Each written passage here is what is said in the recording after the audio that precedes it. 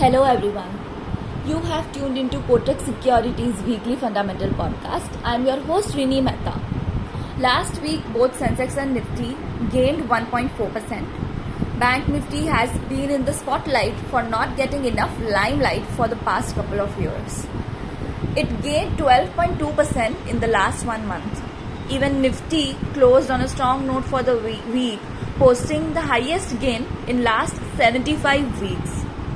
Global equity markets continued their strong rally on expectations of peaking interest rates in the US.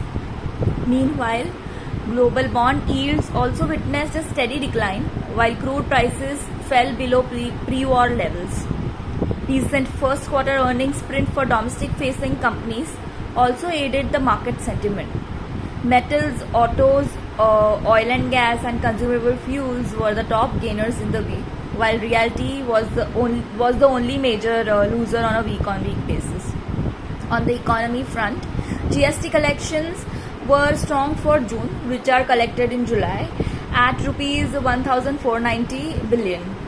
India's trade deficit widened to a record $31 billion in July, with a sequential decline in exports and somewhat flat imports, owing to growing recessionary trends in developed economies and elevated commodity prices. Also, in another development, Monetary Policy Committee of RBI hiked the key lending rate, that is repo rate, by 50 basis points, taking the policy rate back to the late 2019 levels. The MPC seems to be focused on withdrawal of accommodation.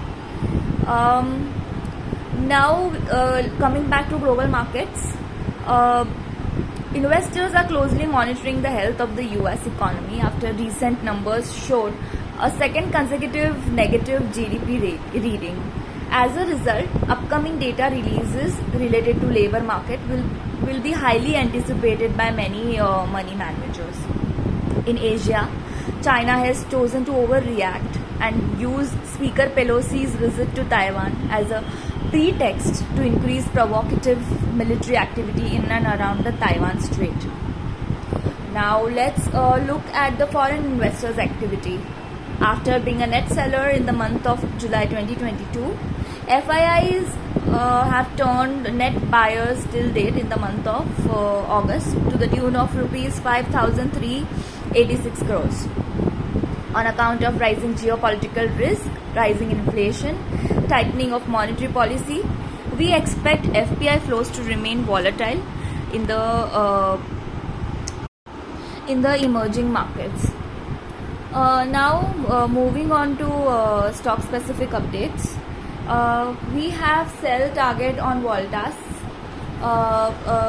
We have a sell rating on Voltas with target of 895. Voltas' first quarter earnings missed expectations by a wide margin as unitary cooling products, that is UCP margins, plunged, and the EMP, that is electromechanical projects and services segment, reported an EBIT loss. The outlook is uncertain with risk of continued margin pressures amid intense competition. We cut FY2023-25 earnings per share by 7 to 8% and retain our cautious view given very rich valuations and lack of earnings visibility. Any possible demerger of the B2B business may make the implied valuations of the UCP segment look even more expensive. Lastly, our pick of the week is JK Paper with target of rupees 450.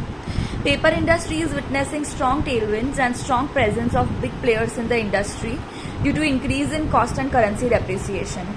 Packaging paperboard segment demand is driven by FMCG, pharma and food industry and is expected to grow at double digit due to growing e-commerce market and delivery market.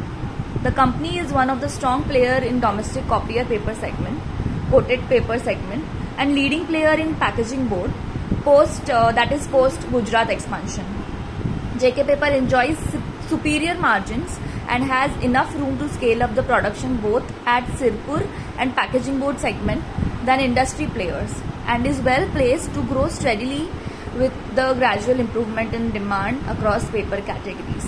We believe the current valuations of 6.2 times FY23 and 5.3 times FY24 earnings. JK Paper is trading at attractive valuations. So we maintain add rating on the stock with revised target price of 450, which was 400 earlier. So guys, that's all for today. See you again next week. Thank you. Signing off.